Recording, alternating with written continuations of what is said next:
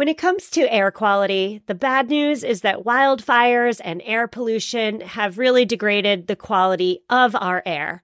But the good news is that we're all realizing that the quality of our air, and particularly the quality of our indoor air, is really darn important.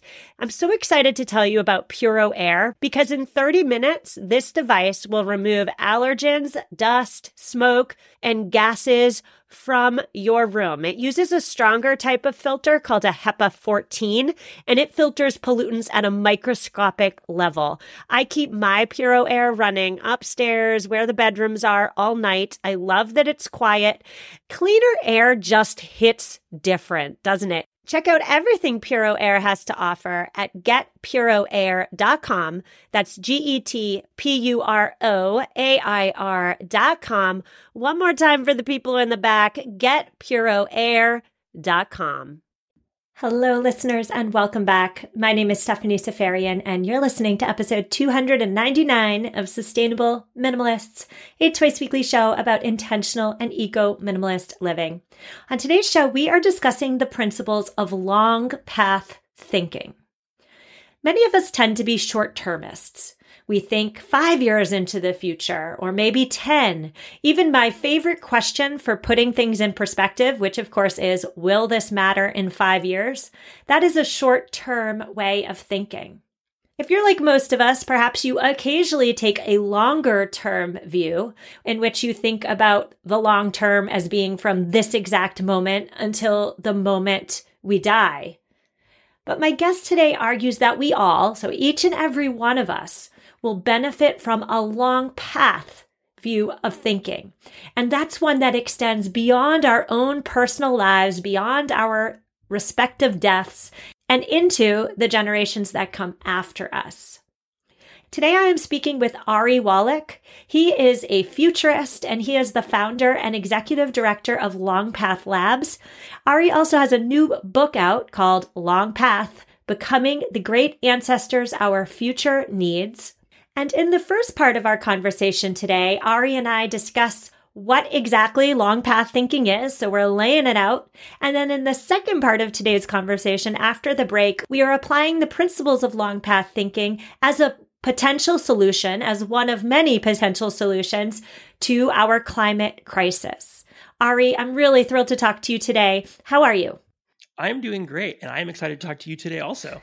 Well, you talk a lot about futurism, and I've heard you say before that the word future isn't a noun, but it's a verb. We have control over it. So let's start there. What on earth is a futurist? Well, so here, it's interesting. People often say, well, like you're a futurist. Does that mean you predict the future? And so let's start off by saying there's no crystal ball. I am not that type of futurist. People who are kind of working futurists like me, what we do is we work with large organizations. It could be philanthropies. I've worked with the U.S. State Department, the United Nations, large foundations to help them think about not just what could potentially happen tomorrow, but what do they want to see happen tomorrow? And then how do they get there? So it's really kind of a combination of doing kind of consistent scanning of things that are happening out in the world and looking for what we call signals. And sometimes those are very weak signals, but if you see them early enough and you know how to kind of parse the weak signals from the noise, you can kind of connect that with an organization's mission. And then from there, we kind of backcast and say, okay, here's how you get to that future you want. So that's how we define a kind of working futurist like myself. And to your earlier point around this idea of the future being a verb, not a noun, more often than not, we think of the future as a kind of this noun, this thing kind of out there that we're kind of swimming towards, or that's going to kind of wash over us. Whereas really, it's very much a verb. It's something that we consistently do in our everyday actions. You don't have to be a working, professional futurist like me. I often say to people, kind of the number one person who is constantly futuring is a parent, right? I mean, that is like every single moment you are actually creating the future as a verb, as a parent. So anyone who knows parenting as a verb will also know kind of futuring as a verb as well. A lot of times when we think, you and I and everybody think about the future, we think about our own personal lifespan. It's a very self-centered view from birth to our own death. So how long are we talking when we adopt a futurist mindset? Are we talking 10 years, 50 years, 100 years? How long? So it's interesting, you touch on a kind of a big part of the long path mindset, which with my book, Long Path Becoming the Great Ancestors, Our Future Needs, is really about kind of answering the question that you just asked, and then also putting us in the right kind of headspace or mindset to kind of better future together. So first of all, we have to talk about kind of lifespan bias, which you just brought up. So if you look at kind of all kind of, and this is not a knock on anyone, but kind of everything from the classic kind of Greek Stoic literature to the bestsellers of today in the self-help section, more often than not, they are very much kind of focused on you and your individual life, how you can kind of maximize and individuate, which is fine and totally great. But the issues that we face today as a species dictate that we think beyond our own lifespan. So, in answer to your question around how far out, I think hundreds, if not thousands of years out is how we should be thinking about it. Now, if you go into a kind of a corporate setting, more often than not, they're going to say, okay, I'm ready to talk about the future. Let's go 5 years out, which is understandable. But in terms of what we're talking about, we are really going far out. And it's important because what it does is it kind of puts us into kind of what I call kind of the great chain of being. So as opposed to just thinking about the next 5-10 years, again, which is totally fine, being part of the great chain of being recognizes a long time that came before you and a long time that will come after you. Well, you've aptly defined futurism for me and my listeners. Thank you so much. But I do want to really drill down. Short-termism, I guess, would be the best way of saying what I'm trying to say. Short-termism. What are the problems with a short-term frame of thinking and more specifically, a short-term way of solving problems? No, look, 100%. Look, the second part of if you look at the cover of my book, it says an antidote for short-termism. So clearly you're hitting on a big thing here, a big feature of Long Path. Look, if you and I were in the Serengeti 12,000 years ago and a large animal with very big teeth came out, from behind a tree, the most important thing for us to do would be to react in a short-term manner. Start running, run up the tree, or fight, right? Fight or flight, limbic system. Now, the fact of the matter is short-termism will always be a part of who and what we are as Homo sapiens. And what short-termism really is an over kind of reliance and amplification of really near-term action, regardless of its impact on the future. So again, there's always going to be a time for short-term reacting. But the fact of the matter is because we're hardwired for this, we sometimes will go into kind of short-term thinking mode because maybe our kid does something wrong or something just happened to us, and we will react in a way that doesn't think about the long-term ramifications of that behavior.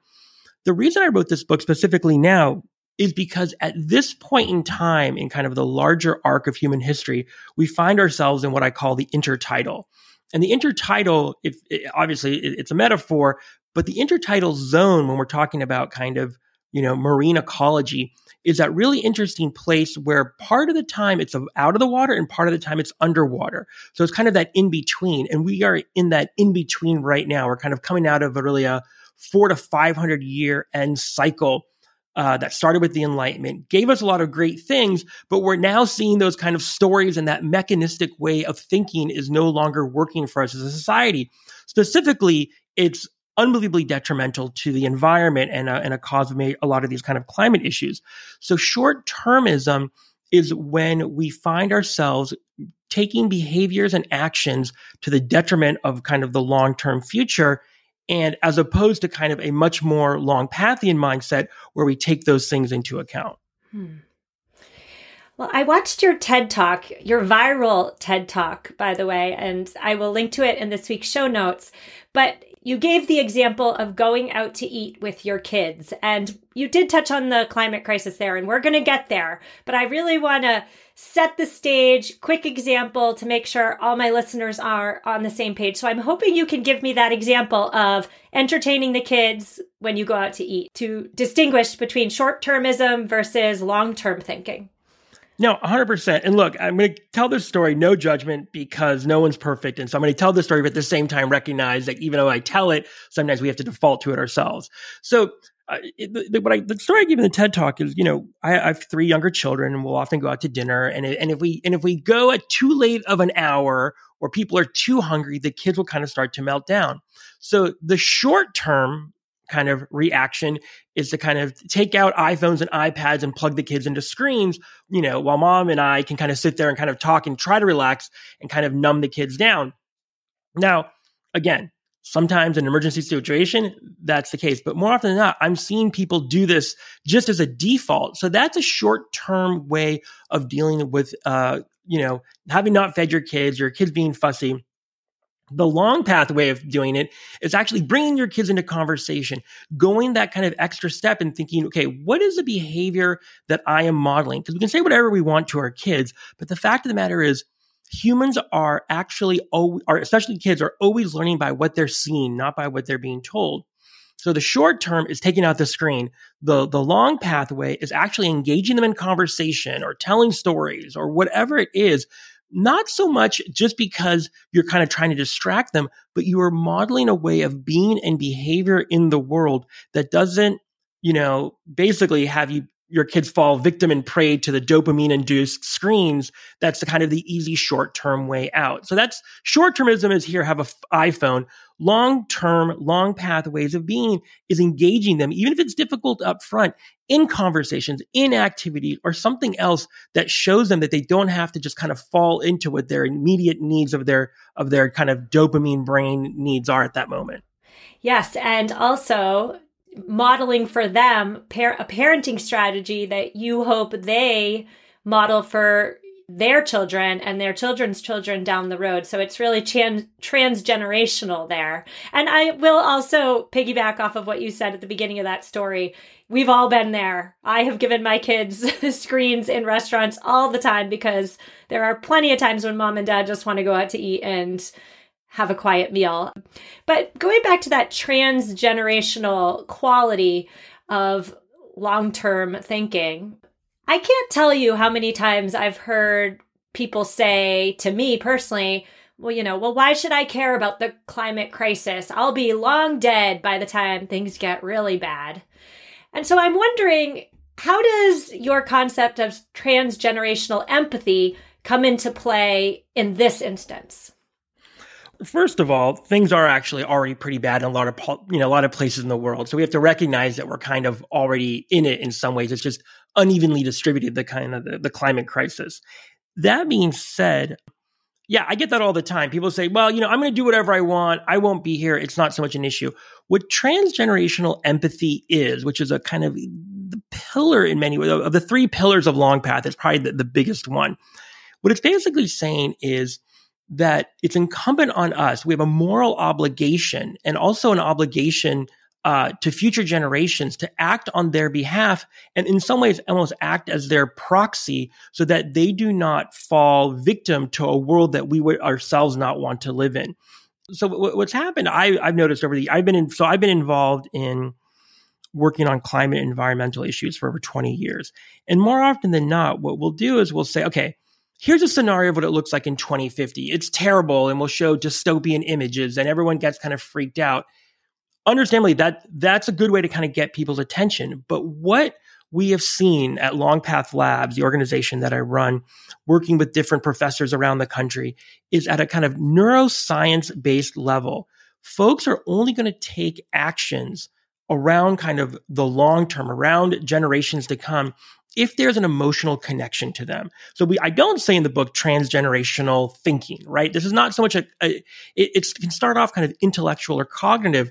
What's most important is that you actually have a felt attachment. So there are a number of exercises that anyone who practices kind of any sort of mindfulness or contemplative practice, these will feel very familiar to you, but they've been tweaked so that what they do is it's not just about empathy for yourself or for those around you, which is a component of transgenerational empathy. We've added an element so you can have a kind of empathic and empathetic response to generations to come. What that does is it allows you to take actions in the current moment where you have a felt sense of moral obligation for future generations in a way that you wouldn't have if it was just kind of an intellectual or kind of cognitive endeavor. And so that's the tweak of Longpath. It's not just saying we have to think about the long-term futures. We have to feel about the long-term futures.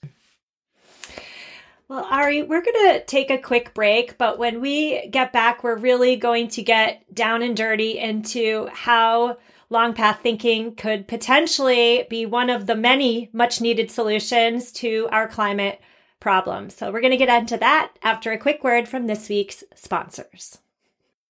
So many of us have chaotic closets that are crammed full of clothing items, and yet somehow we still have nothing to wear. Well, upgrading to high quality and affordable pieces from Quince when you need them is a game changer. They offer organic cotton sweaters and washable silk tops.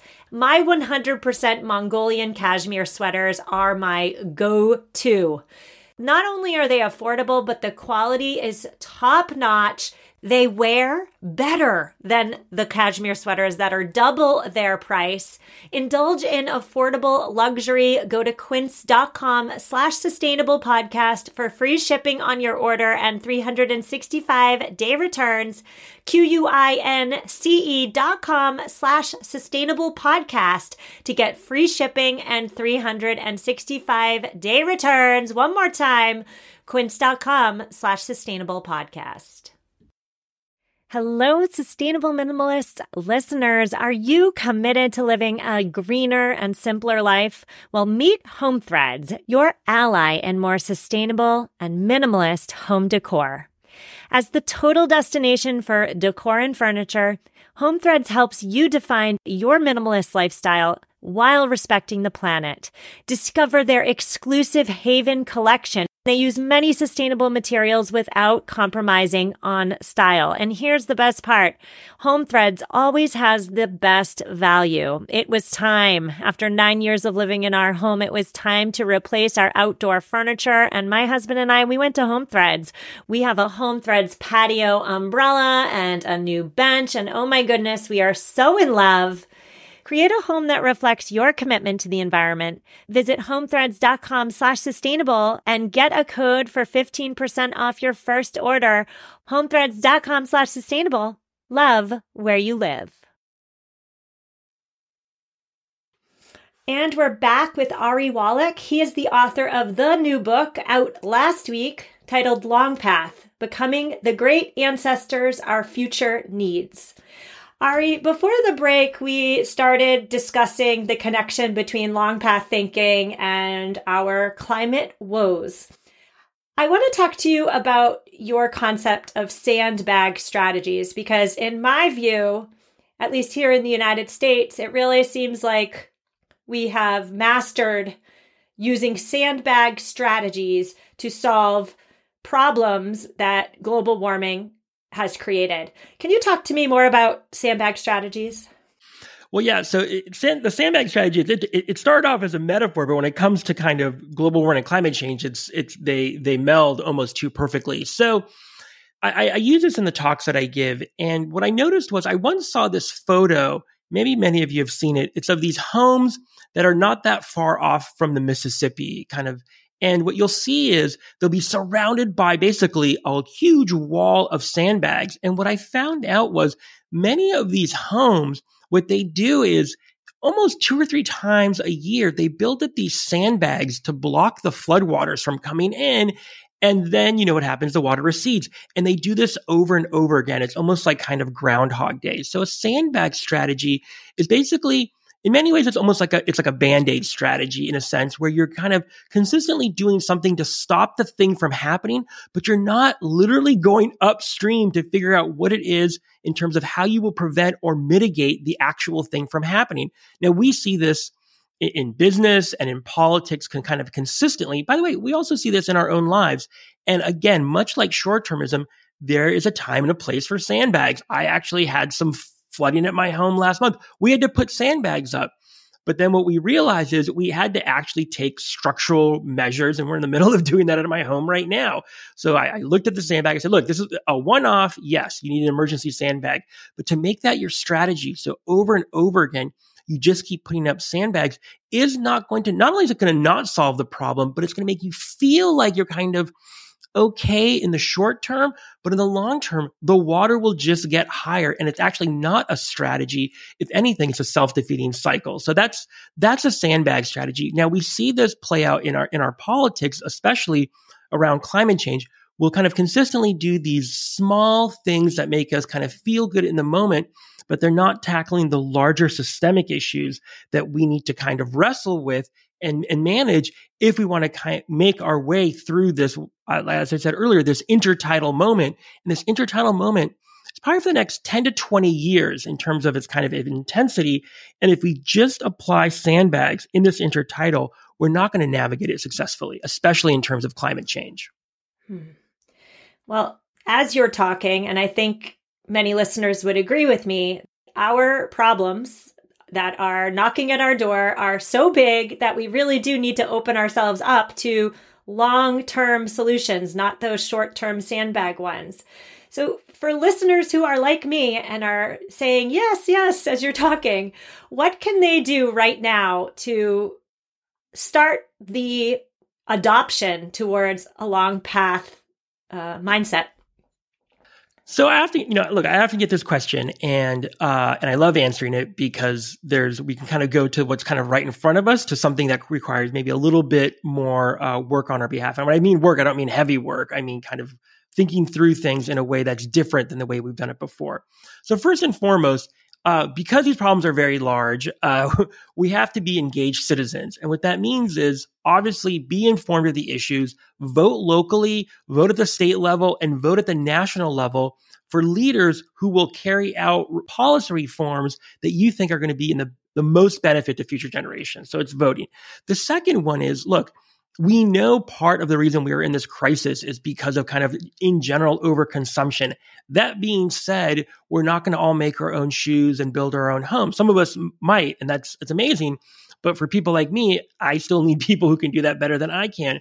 So when you do go and kind of consume, look for things that are B Corp, look for things that are sustainable or organic. So that's on the consumption side. Now, the third goes back to something we were talking about earlier, which is kind of the Longpathian mindset. So, you got your voting down, you got your consuming down, but now what? And so part of the kind of what is our legacy, our heirlooms to future generations will be how we voted, will be what we consumed, and as minimal consumption as possible. The third part, which is often undervalued and in many ways often not even discussed, is the emotional heirlooms that we are passing forward. So this goes back to the story about how do we model things for our children or children in our lives or other humans in our lives that they will then take on and pass down to future generations. So when I was much younger and I was in high school, I was on the track team, and one of the kind of races that I did was the 4x100 relay. And so what I loved about that, it was 4 of us on the track, and we had a baton that we were running with that we had to pass to the next runner. So yes, you can think of the baton around kind of consumption, around voting. But what Longpath really pushes us to do is to think of the baton also about our kind of mental, emotional, psychological, and spiritual ways of being, and asking us and saying, if those are all also within the baton, how are we handing those off to the next generation? And so that's in many ways the kind of the core, the moral, ethical core of Longpath. Now, what that means is, when you are faced with a decision, especially one that is one of high emotion, what Longpath will ask you to do is, in that second between the action and the reaction, is to pause and think to yourself, and I know you often only have a nanosecond here, how is the way I'm about to react going to influence far future generations? That sounds very heavy, and at first it actually feels kind of awkward. That's why Longpath originally was actually developed as a mantra, just as a word. So the other day I was in a discussion with my 9-year-old son where I probably wasn't being my best self because I was overly reacting and overly emotional because I, like everybody else, has work they have to do on themselves. And my wife just kind of looked over at me and kind of, and worth, like she in her mouth without really saying it, she said Longpath. And it clicked. I was like, wait a second. What I'm doing right now is how my son is going to see how he should be with his children, their children, their children. And part of what I want to model is a way of being both high in empathy, but high in respect for what is going around, not only in the physical environment, but the mental environment. So the actions you can take are those first two that I listed. And the third is to kind of bring yourself to a level of awareness that your behaviors, even if it's only words, have a lasting legacy on future generations. I love that. Those are 3 amazing tips that I and my listeners can start to implement right this second. Before we go, Ari, I do want to bring this conversation back around to the self-centered, self-first human nature that so many of us operate under. And you did mention the word legacy in your response to the previous question. I'm wondering how adopting a long path way of thinking about your own legacy can also, interestingly, be a self-centered approach, because perhaps doing so can help you with the existential crises that so many of us face when we ponder our own mortality. Do you have anything to say on that? Oh my God, I have a whole chapter to say on that, but without reading you the entire chapter, look, the question that we're often asking ourselves when we're lying there at night, like I was at 3 a.m, is like, who am I and why am I here? Right? And what Longpath is asking us to do is to kind of reframe the question to who are we and why are we here? And to think less in an individualistic way, as we've kind of been prone to do over the past couple of 100 years in the West for some good reasons, some bad reasons. And to think actually, okay, if my legacy is going to be both in the physical plane, what I consume and how I vote, but also kind of in the emotional plane, by being a better and best version of yourself and passing that down in terms of legacy to future generations, what you're doing is solving for what we talked about at the beginning of this conversation, which is the lifespan bias. Because kind of our number one concern as humans, obviously, is our own death, right? And it's really avoiding death. But by being a better human and being the best version of yourself and how you interact both with yourself and your own inner dialogue and those around you, you impact the future in a way that actually allows you in many ways to live forever. So the biggest issue we have is, oh my God, I'm going to die. My ego is going to die and I'm no longer going to exist. But you will exist because the way you are acting and behaving becomes that baton, and you basically become immortal through your actions, right? If that's, look, some people can put their name on the side of a building, give $100 million to a university, and they're immortal as long as that building is standing. For those of us who can't, our behaviors, look, we're tearing all the grass up in our home and creating pollinator pathways, right? That's a small action that we are doing on a kind of a climate-based level in our local community. At the same time, we also have as many family dinners as possible and have long discussions without screens. That's another way we are contributing to the future. So in the book, it's all there. And what it does is it helps you actually, to your real question, push through that existential angst so that we feel we are doing the best possible thing in the present. And that actually allows us to feel more in the present and better on a day-to-day level, which kind of pushes us through. And you're right, it could be kind of seen as selfish, but if being selfish means being empathic to those around you, to yourself and to future generations, so be it. Well, you've given me so much to think about, Ari. Thank you so much for coming on the show. I wish you so much success moving forward. Thank you. Thank you for having me. Listeners, that's a wrap. Show notes are at mamaminimalist.com/299. I have linked to Ari's book. I've linked to his 13-minute TED Talk. It's really darn good. So there was a lot of meat in today's conversation. If you want a 13-minute synopsis, go to his TED Talk in the show notes. Again, at mamaminimalist.com/299. I want to hear your thoughts on this week's episode. There's a lot there. Reach out to me via email, which is in the show notes, or via voicemail. Leave me a voicemail. That number's also in the show notes. I will see you on Thursday, and take care.